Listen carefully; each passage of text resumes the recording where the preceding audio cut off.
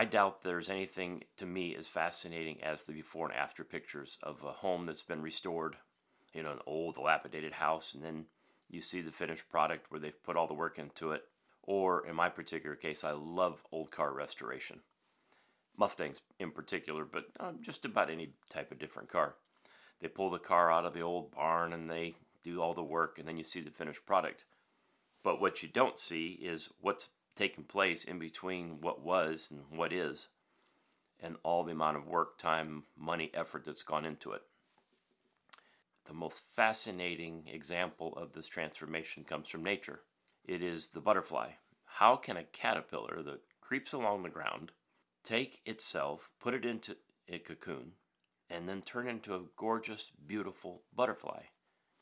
But of all the transformations that take place in the world, I doubt that any of them can have any comparison to the transformation that takes place in a human life when they encounter God. We're not naturally inclined for that. Our lives are headed to a dead end. We are not inclined to God. We don't look for God. That's not our human nature. But there's something that's taking place that God is doing. See, our lives face to a dead end, but without God, that's where we'd end up. But it is in God that we have a hope.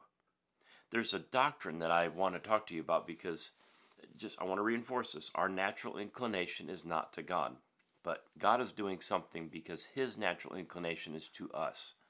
And it's this doctrine of prevenient grace. This discussion today in this particular session is a little academic, but I really want it to be personal because the gospel is personal. Transformation and what God wants to do in me, in you, is personal. And there comes a point where you have to lay academics aside and you have to lay all the proof texts aside and say, how does this pertain to me? What is God saying to me? And that's what this is about today. So we start with this prevenient grace. And A.W. Tozer, I think, sums it up very succinctly. Why reinvent the wheel when he's done it already? And he writes, Christian theology teaches the doctrine of prevenient grace, which, briefly stated, means that before man can seek God, God must have first sought the man. Before a sinful man can think a right thought of God, there must have been a work of enlightenment done within him. Where does that enlightening thought come from? I believe, based on our past study and things we'll discuss in the future, it's the Holy Spirit. The Holy Spirit is God, is part of the Trinity, and the Holy Spirit works inside of each one of us and draws us to God. But this idea of prevenient grace may be best found in Jeremiah 31:3. Long ago, the Lord said to Israel, I have loved you, my people, with an everlasting love. With unfailing love I have drawn you to myself. He's been drawing us for eternity, he says. He's loved us forever. He's loved you forever. Me forever. And he's saying, I've been drawing you to myself. It's God doing this work. It's this prevenient grace. It's him doing it first. And then what is our response to it? Again, our natural response is to be separated from God. That's what sin does. We remind ourselves here in Isaiah, but your iniquities have made a separation between you and your God, and your sins have hidden his face from you so that he does not hear. And the end result of this sin and the separation from God? Therefore, just as sin came into the world through one man, and death through sin, and to death spread to all men because we all have sinned. Sin is a disobedience against God's perfect law of love. And it is a natural separation from God. God doesn't pull himself away from us. God doesn't want to be separated from us. He loves us. He loves you. But sin pulls us away.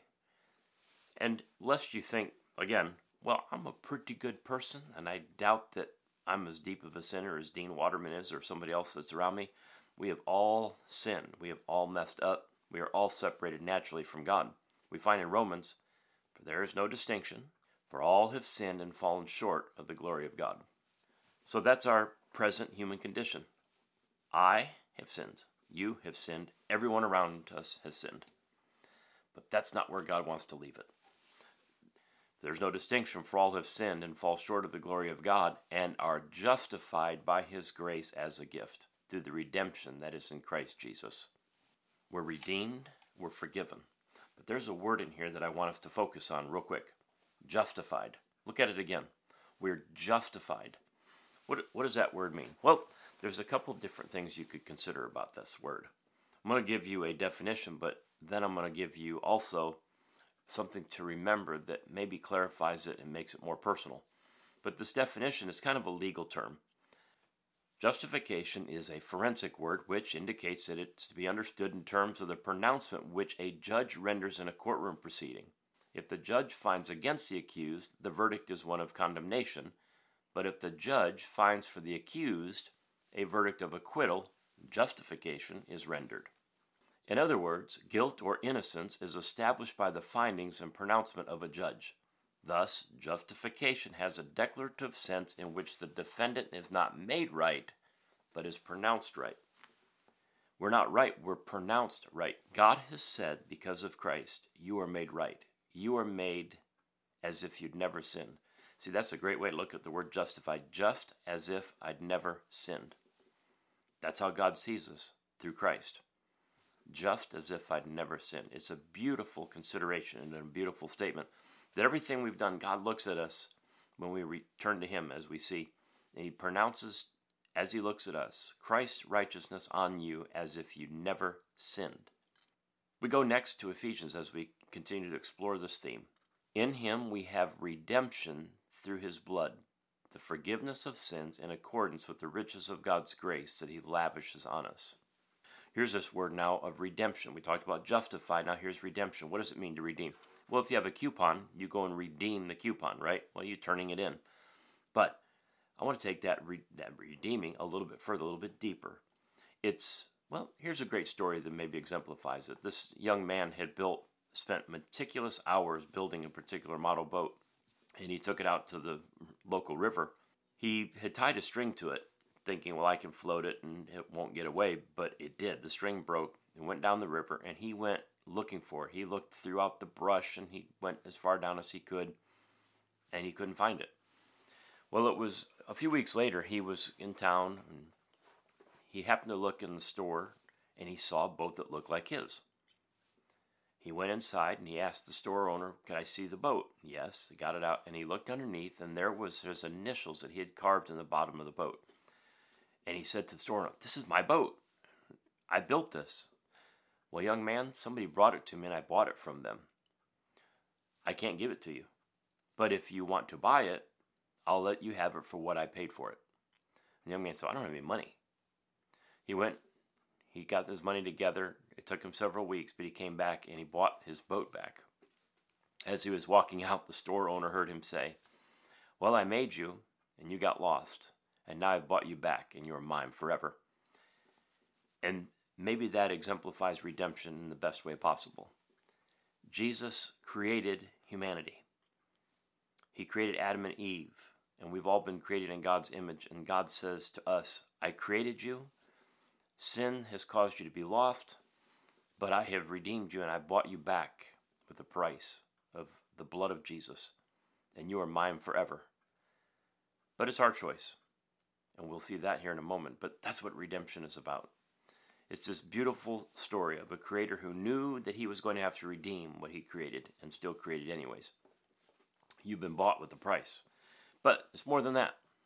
We continue on in Ephesians, going a little bit further. But because of His great love for us, God, who is rich in mercy, made us alive with Christ, even when we were dead in transgressions. It is by grace you have been saved. You see, it's this prevenient grace, once again, that we are separated from God, but His grace draws, it just pulls, and it loves for eternity.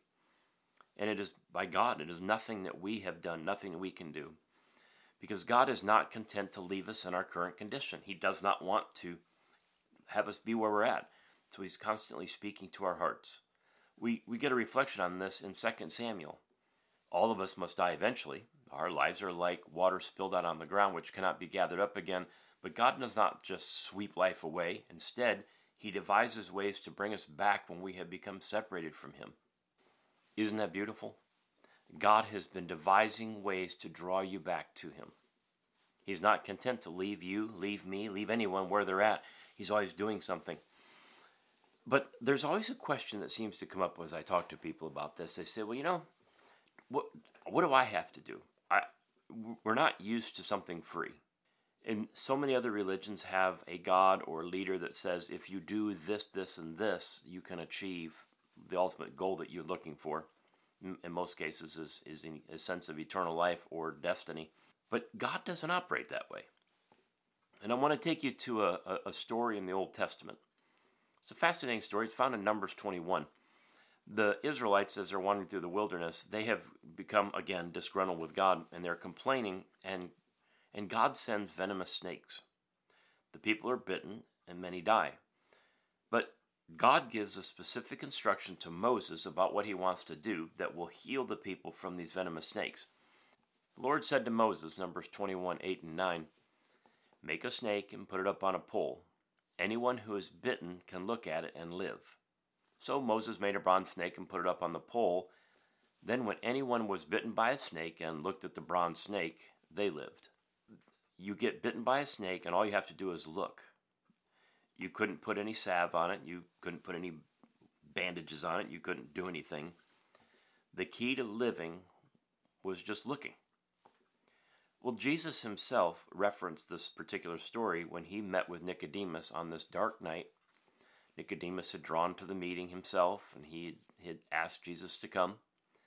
And as Jesus was speaking to him, he talked to him about being born again. Nicodemus asked what that was all about. Can I really go back into my mother's womb and be born again? But Jesus says, come on, you know what I'm talking about. You have to have a life change. Something has to happen. But there's a key, he said, to all this life change and to this depth of eternal life that you're seeking. Because that's one of the four things that we're looking for. And Jesus speaks to that need. And we pick it up here in John chapter 3. Just as Moses lifted up the snake in the wilderness, so the Son of Man must be lifted up, that everyone who believes may have eternal life in him. So he's referencing, just as that snake was lifted up, I'll be lifted up. The Son of Man, that's Christ. That all who, there's a word there, did you see it? Believe. Very interesting. That was somewhere along the line of what happened with the people. When Moses told the people, if you've been bitten by the snake and you want to be healed, look. Well, that's looking, but it's tied to something else. Well, let's go a little bit further. The most popular text in the world, John 3:16. For God so loved the world that he gave his only Son, that whoever believes in him shall not perish, but have eternal life. Interesting. There's that word believe one more time. 2 verses, and twice Jesus has used that word believe, that all who believe will. Let's go on to the next couple verses and clarify a little bit more. For God did not send his Son into the world to condemn the world, but to save the world through him. Whoever believes in him is not condemned, but whoever does not believe stands condemned already because they have not believed in the name of God's one and only Son. In a matter of just a few verses, Jesus has used that word believe or believed several times. He references the snake that was put up onto the pole. Just as the people looked and lived, if you look to me and believe, you will be saved. And then he flips it and also says, for those who don't believe, they will be condemned, or, in other words, will not have eternal life. But what's this correlation between the snake, looking, Christ, and believing? A.W. Tozer sinks them together very well. Our plain man, he's speaking about a man that might be searching for faith, in reading this would make an important discovery. He would notice that look and believe are synonymous terms. Looking on the Old Testament serpent is identical with believing on the New Testament Christ. That is, the looking and the believing are the same thing. And he would understand that while Israel looked with their external eyes, believing is done with the heart. I think he would conclude that faith is the gaze of the soul upon a saving God. You see, God's prevenient grace has been drawing the gaze of our heart to him through eternity. Through the Holy Spirit speaking in each one of us, just pulling us and drawing us to look. We look at ourselves. We look at how good we are. We look at how bad we are. Or we tend to look around us to see what other people are like and compare ourselves to them. But Jesus said, all who look to me and believe can be saved and have eternal life. But it's by faith. Faith is a very interesting term. We can't dive deeply into it here, but I think you kind of get an essence of it. Faith is looking to something you don't fully understand, but putting all of your gaze into it. As Tozer says so eloquently, it's the gaze of the heart upon God. And faith is a very crucial, important aspect of this journey that we're on, of this redemptive process of salvation, of this prevenient grace being accepted into our lives. Paul writes in Ephesians to give us an even better glimpse of how faith works in this process. For it is by grace you have been saved through faith. And this is not from yourselves, it is the gift of God, not by works, so that no one can boast. You see the aspect of faith? The grace has been there. This prevenient grace has been working and drawing all this time, but it's by faith that you claim it and you say, I believe it, and it's for me. Example. A number of years ago, two fellows that had graduated from high school together, they had gone two different roads. One, 10 years later, was homeless. The other one, John, he was doing quite well financially. He happened to see his friend Bobby on the street one particular day, all dressed in cruddy clothes and unshaven. And he said, what has happened to you? And he said, I've hit on hard times. Life's been rough. And John said, but Bobby, I'm going to take care of you. He wrote him a check for $5,000. He said, now go cash this. So the next day, he happened to see his buddy still there, and he said, why are you still here? I gave you a check. He said, well, I went to the bank, and I looked in the bank, and everybody was dressed real nice, and I looked at me, and John said, wait a minute. They're not going to cash the check based on who you are. They're going to cash it based on who I am. Go to the bank and use my name. You see, that's what prevenient grace is about. It is God wrote a check through Christ on the cross, and it is our faith that cashes that check. Satan wants to say, you can't do it, because he wants us to look at ourselves. But God said, no, it's not based on you. My grace is based on what I've done. All you have to do in faith is accept it. It's a beautiful process. You say, it's too easy. It has to be more difficult than that. It isn't. I'll take you to a story in the book of Acts. Paul and Silas, they ended up in prison. And while they were in the prison that night, they were singing and hymns and praying, and an earthquake came. And here's what happened. The jailer woke up, and when he saw the prison doors open, he drew his sword and was about to kill himself because he thought the prisoners had escaped. But Paul shouted, don't harm yourself. We are all here. The jailer called for lights, rushed in, and fell trembling before Paul and Silas. He then brought them out and asked, sirs, what must I do to be saved? They replied, believe in the Lord Jesus, and you will be saved, you and your household. There's that word again, believe. The jailer, something, again, this prevenient grace is working even on him. And he has this response. He asked Paul, Silas, what must I do to be saved? And Paul doesn't say, well, you need to do this, this, and this, and perform all these great deeds. He says, believe. Believe in Christ. Let the gaze of your soul, your heart, turn to God and believe, and watch the difference that will take place.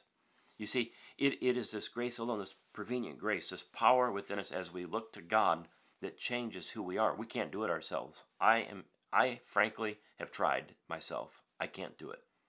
And I know that others have done the same.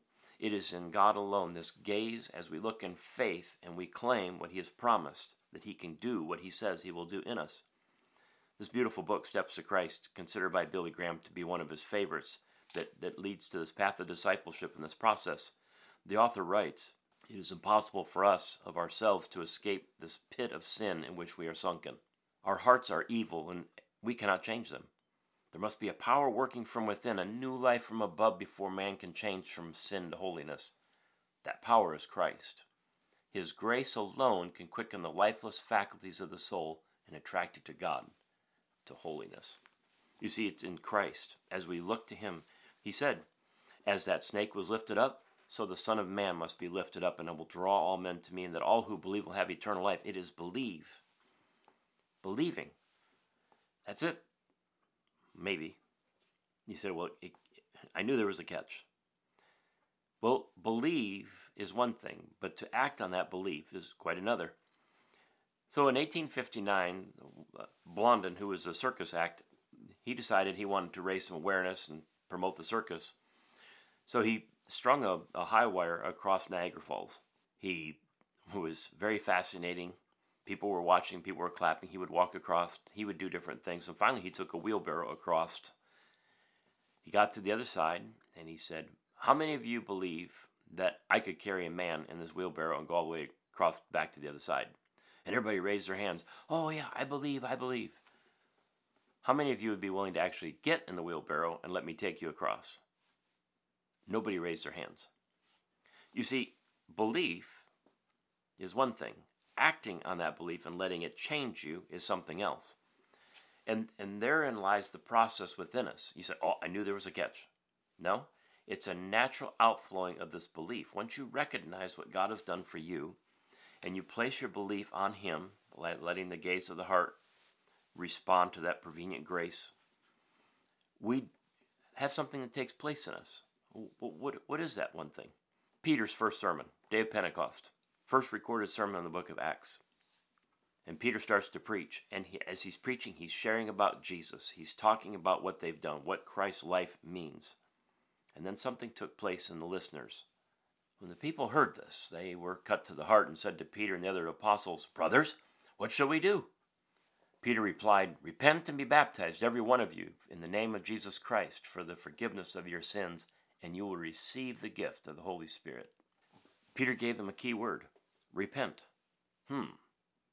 You see, it was believe and then repent. What does that word repent mean? It's a life change. We'll give you an example here in Ezekiel. But if a wicked man turns away from all his sins that he has committed and keeps all my statutes and does what is just and right, he shall surely live, he shall not die.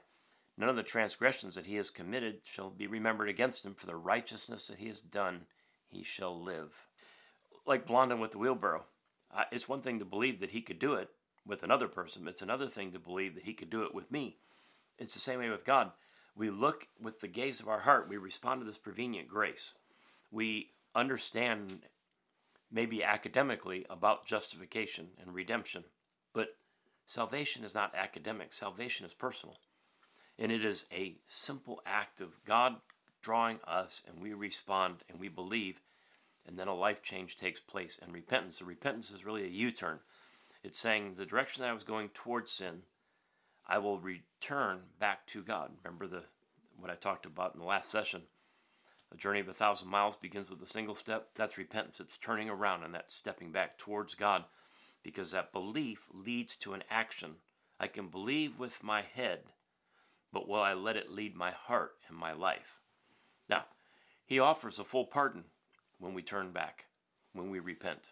That's the best part. You see, Satan wants us to think, you are too bad, you're too wrong, you're too guilty, you're too shameful, you're too embarrassing. God can't do anything with you. But God gives us an amazing promise found in Isaiah. Seek the Lord while He may be found, and call upon Him while He is near. Let the wicked forsake his ways, that's repentance, and the unrighteous man his thoughts, again, repentance. Let him return to the Lord, that He may have compassion on him, and to our God, for He will abundantly pardon. Amazing. He didn't just say pardon, He said abundantly pardon. That's what God wants to do. In me, in you. Our part is to confess. That is an agreement. I say, I confess, I agree I'm a sinner. Satan said, yep, you're right. You got all these sins. I know what you did. I know what you did last night. I know what you did last week. I know some of the deepest, darkest things that nobody else knows. God says, I know too, and I forgive you. And I will abundantly pardon if you're willing to believe in me. Let the gaze of your heart reflect on me, and also turn away from the life that you've been living. So we confess, we are justified, we repent, we turn to God, and then we have these promises of our sins being forgiven. But why does that happen? Well, let's look in Ezekiel.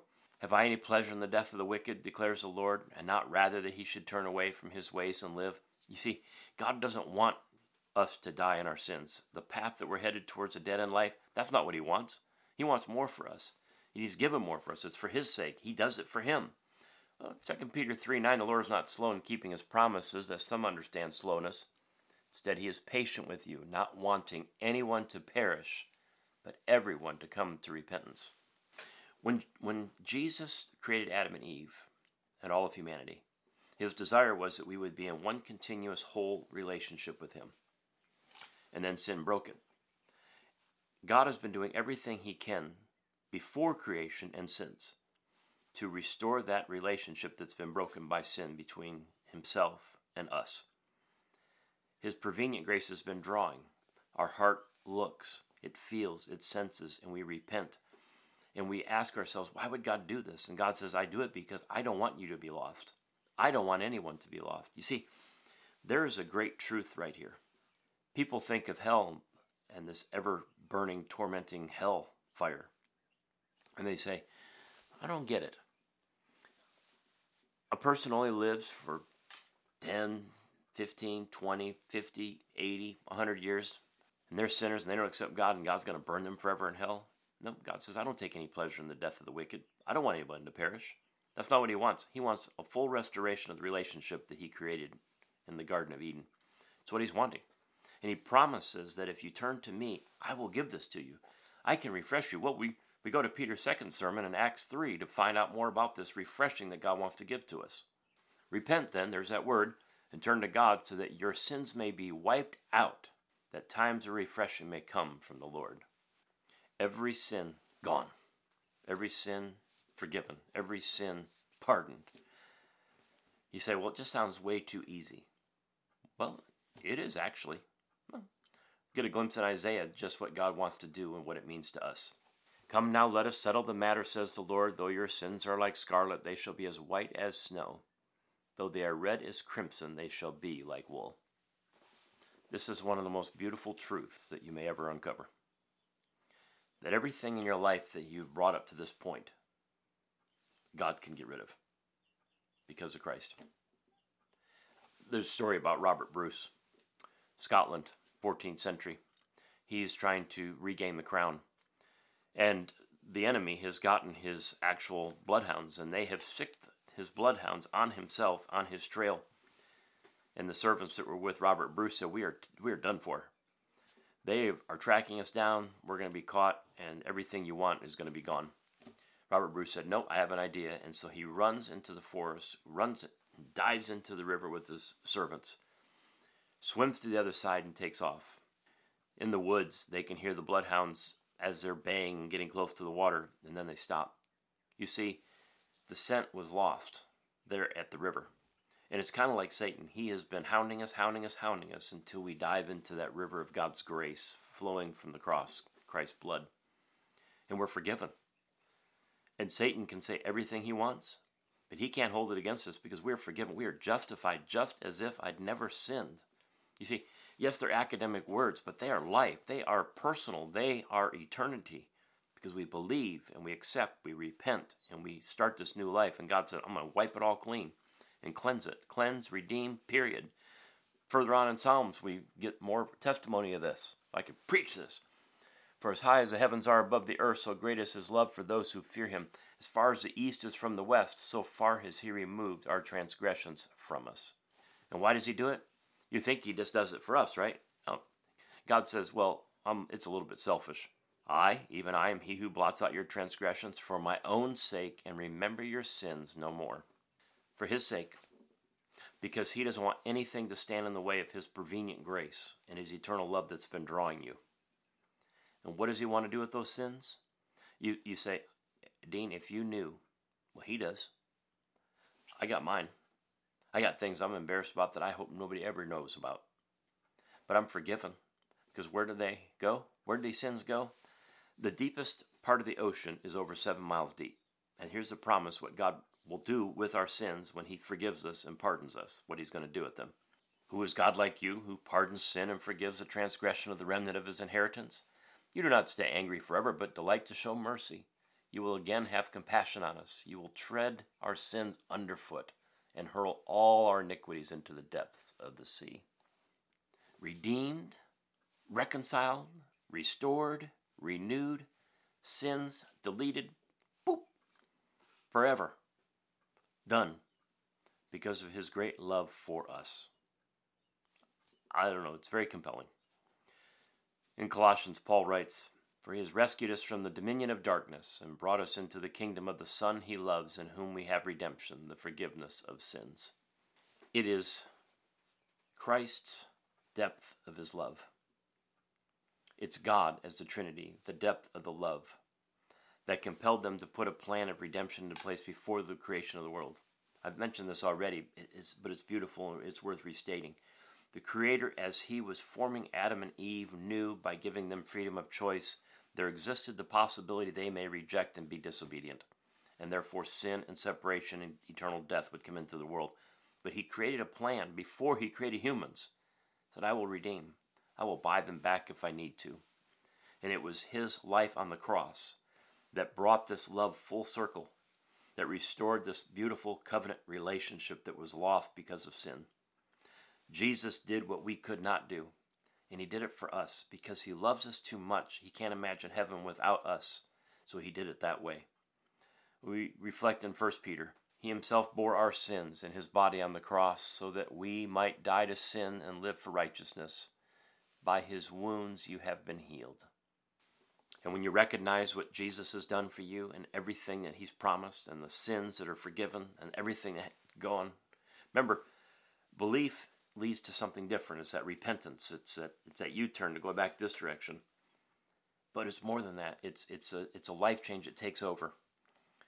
Just share, as we start to wrap this up here, a couple things that will take place as we let that life change, that belief, take part of us. It's not just the gaze of the heart, it's a change in our hearts. Therefore, found in 2 Corinthians, if anyone is in Christ, the new creation has come. The old has gone, the new is here. Paul writes again in Ephesians, when you have heard about Christ and were taught in Him in accordance with the truth that is in Jesus, you were taught with regard to your former way of life to put off your old self, which is being corrupted by its deceitful desires, to be made new in the attitude of your minds, and to put on the new self, created to be like God, in true righteousness and holiness. He restores us, He reconciles us, He renews that covenant. But He said, I'm not content to just leave you where you're at. I can do something. I can change you if you'll allow me. If you repent and turn away and look to me and believe and let me work in your heart, I can do something. It's a partnership with God. He changes us. He renews us. It's like that old home restoration, that old car restoration. Or even better yet, the caterpillar who becomes a butterfly. It can't be explained, but God does it. Well, Norman Gully tries to explain it, and I think he does a fairly good job.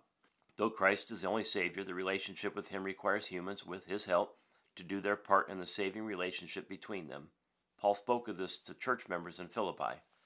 Finally, brothers and sisters, whatever is true, whatever is noble, whatever is right, whatever is pure, whatever is lovely, whatever is admirable, if anything is excellent or praiseworthy, think on these things.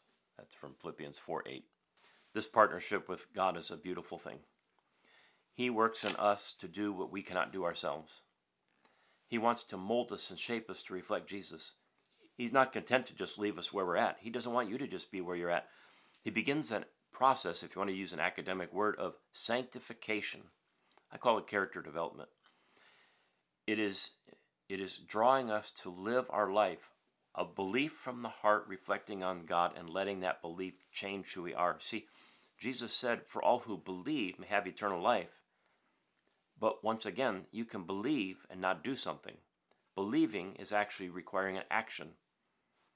There's a lot of people who believe Blondin could take a person over in the wheelbarrow, but nobody was willing to actually get in the wheelbarrow to find out if he could.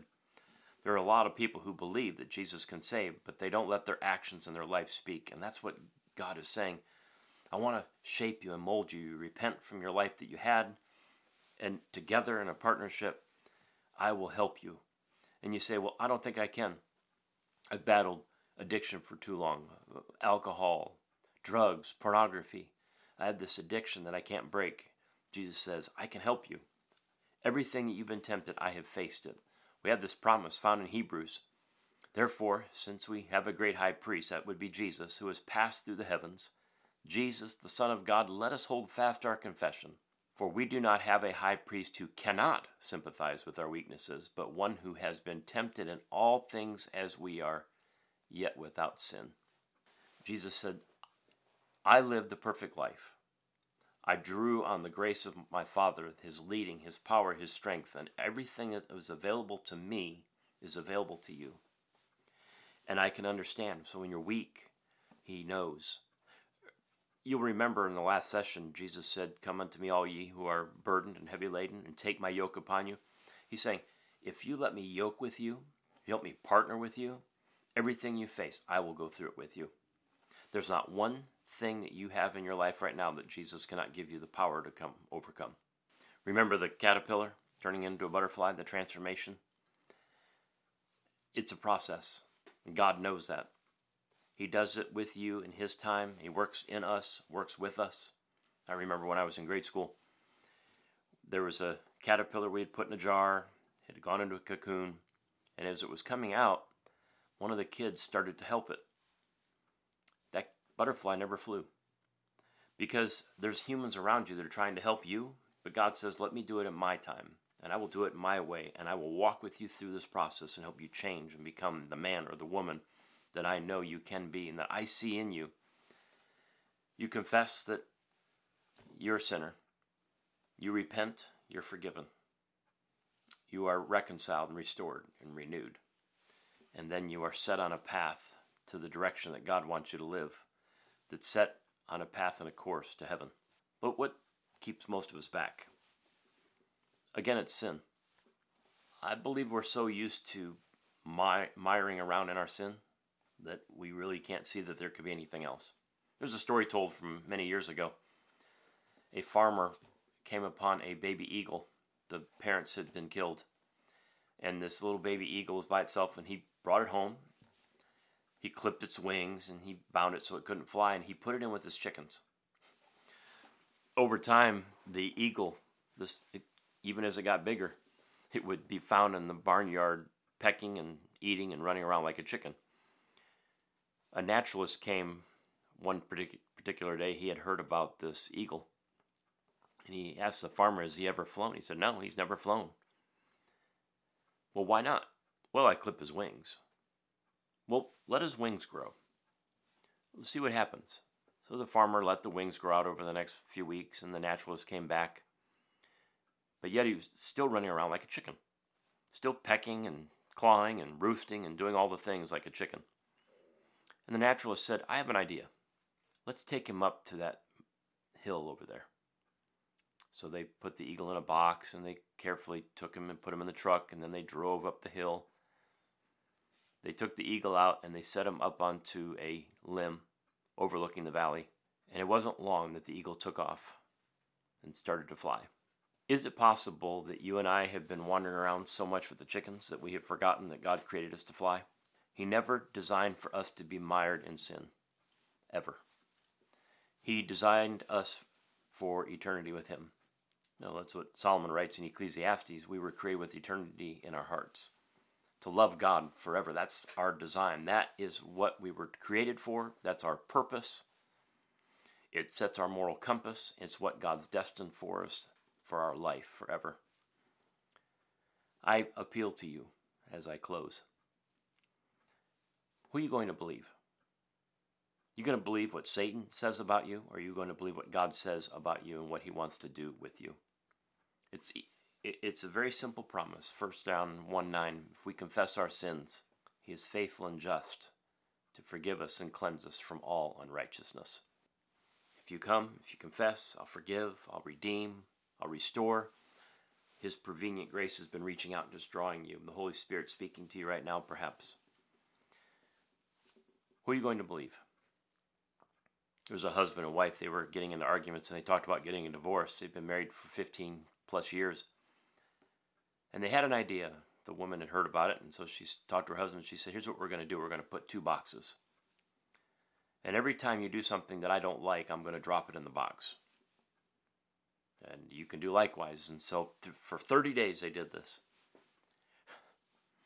She'd see something, and she'd write a note, drop it in, and then he'd go right and drop it in his box. 30 days go by. They sit down, and the husband opens his box. And it says, you didn't put your socks away. You didn't take the laundry. You didn't do the dishes. You didn't do this. You didn't paper after paper after paper after paper. And she's looking with this smug satisfaction. Got him.